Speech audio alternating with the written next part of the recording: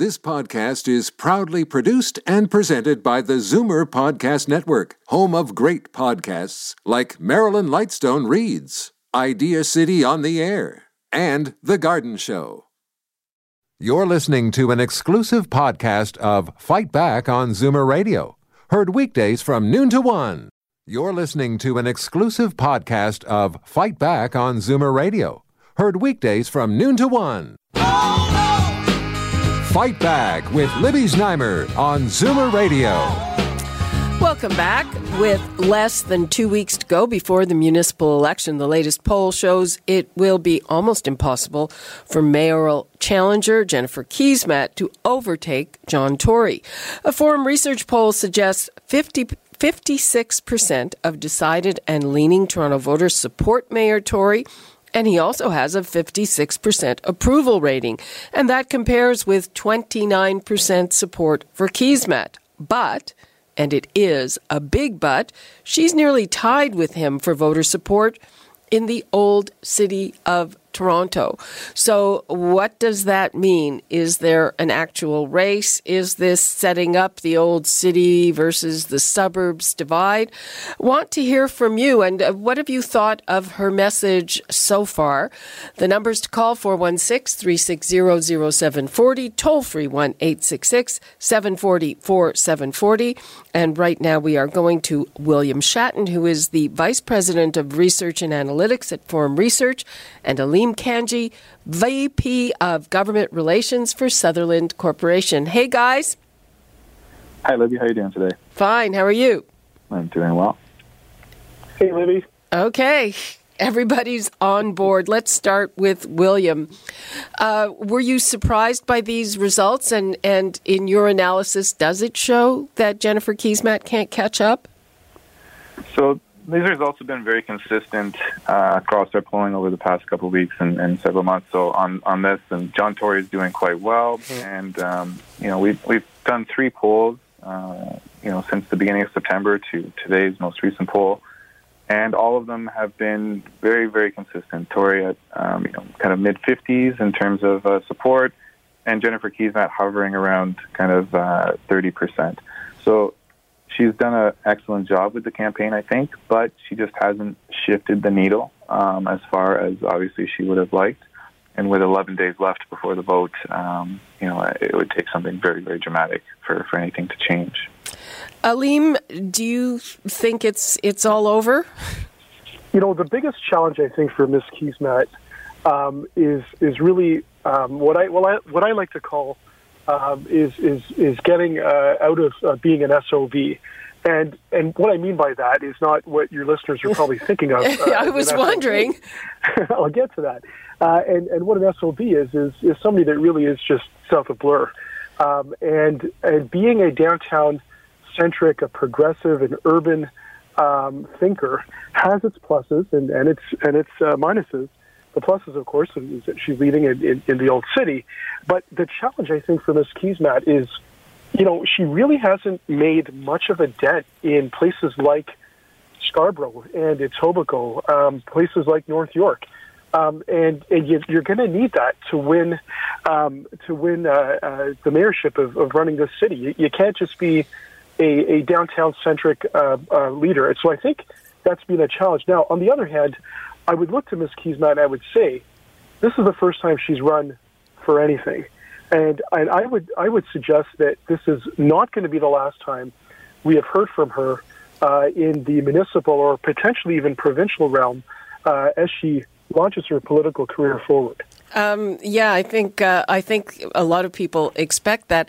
But Aleem, do you think is this setting up or exacerbating the old city versus the suburbs divide? A lot of people now say that's old-fashioned. That's not really the way it breaks down, but it certainly looks that way from this point of view.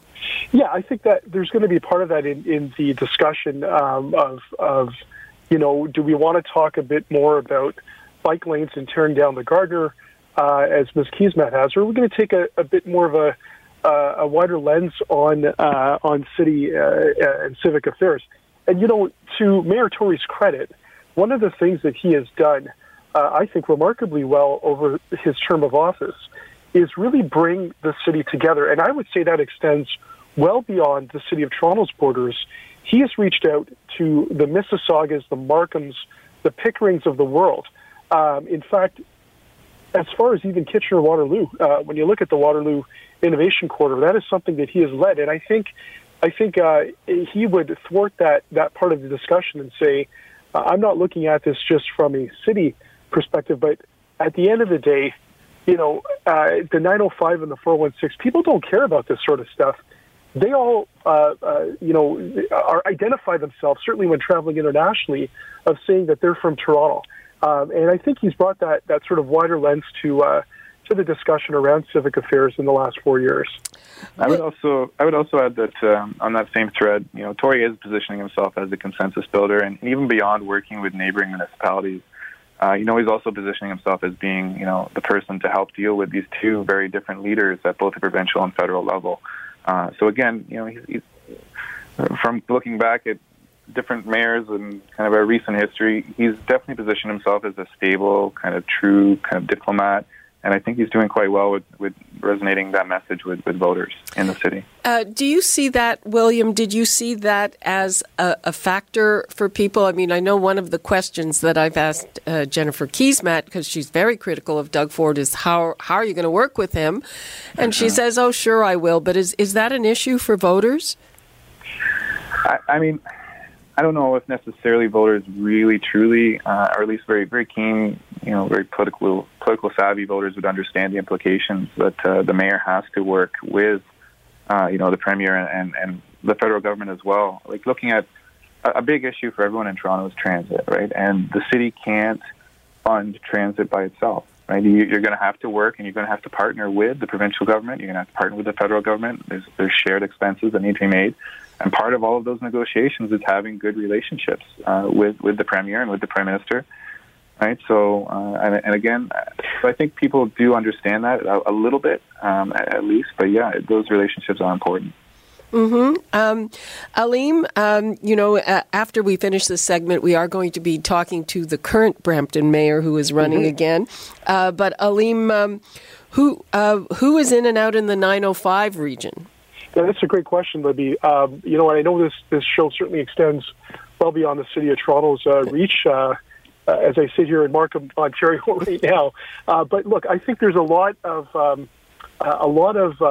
stability that we're going to see in the 905 as well. And when you look at places like Mississauga and Bonnie Crombie, I think when you look at Markham and Frank Scarpitti, extending eastwards to places like Pickering and Dave Ryan, these folks are going to be reelected in 11 days. They have shown progressive leadership. They have built inclusive cities, and I think we're going to see a lot of folks reelected up in the 905. Now, that's not to say everyone's going to get in. We do have a race up in Brampton. Of course, former PC leader Patrick Brown going up against incumbent Linda Jeffrey. Do you have a prediction there? Yeah, I think it's going to be really tight. I think it's going to be very close. And, the often courted seniors vote is something that I think both are going to try to win up in Brampton. And not to let the cat out of the bag, but my sources are telling me that we will see an announcement from the mayor of Brampton, Linda Jeffrey, later this afternoon, talking about what she's going to be doing for seniors. So, well, maybe she will tell us, because a big part of our audience are older Canadian Zoomers. That's right, and so I think she'll speak to that. And not to be left out, but I think Patrick Brown is certainly courting a very, very strong reach into the ethnic communities, the Sikh communities in particular, alongside the seniors vote, which everyone's after, because seniors come out and vote, and youth generally don't, particularly in municipal campaigns where you see about 35% of the people coming out. It's a lot larger amongst seniors. So that'll be a fun race to watch for sure in Patrick Brown versus Linda Jeffrey. Oh, absolutely. And William, do you have a sense of what the actual ballot question is for the mayor's race in Toronto? Because even people outside Toronto and all of the GTA kind of have a special interest in it. Yeah, in terms of the most important issue, among the city, it's definitely transit, infrastructure, dealing with growth, and part of that growth is beyond just transit itself. It's also affordable housing, and we have seen, Keesmaat, to her benefit, she has some very bold ideas, some very innovative ideas, focusing on transforming the city. But just some of the questions that kind of come up with some voters that lead to some hesitation is the question of funding. Right? It's great to put forward these solutions, these ideas, but these ideas cost money, and where are you going to get the funding from? And again, that ties into these relationships with the different levels of government, right? And why they're so important. Right? The city can't do this by itself. It's facing some very serious issues that are going to require some very serious funding. Right? Okay. So, I'm going to just take one call before we wrap things up. Diane in Toronto. Hello, Diane. Hi, Libby. Just a comment regarding the race in Toronto. I'm not in favor of Jennifer Keesmaat. I just don't see any substance there. Right off the bat, it was, John's not strong, I'm strong. He's not pretty, I'm pretty. He won't do this, I will do this. So there's no substance there. All I see when I see Jennifer is another rock star wannabe. We already have one of those in Ottawa. We don't need one in Toronto. Okay. Diane, thanks for that. I don't think she's been running on her looks, and she does have a lot of ideas. A lot of people would disagree with them, but she's not lacking for ideas, whether you like them or not. Maybe lacking with a little explanation about how she's going to pay for them. That's about it. So, William, any more polls before the actual day? Yes, we have some interesting polls coming up, and I think we're going to focus on some wards, some contentious wards in the next few days, so keep an eye out for those, and then we will be doing a final poll just to see if anything changes in the next 11 days right before the election. So keep an eye out. And Aleem, before we go, you've mentioned the Brampton race. Anything else that you consider a really interesting, contentious, and tight race for us? Yeah, I would just come back. I think that's going to be the main one in the 905. Certainly, the race in Brampton is the one we're going to have the popcorn out for on election night. But I will come back to one point if I can. When you look at the issues, I know transit and affordability have been brought up. I would say this as well. When you look at the issues around crime and gun violence in our city, in fact, across our region, that bleeds into the 905, I think that'll be a big issue coming up in the election across Toronto and other GTA municipalities.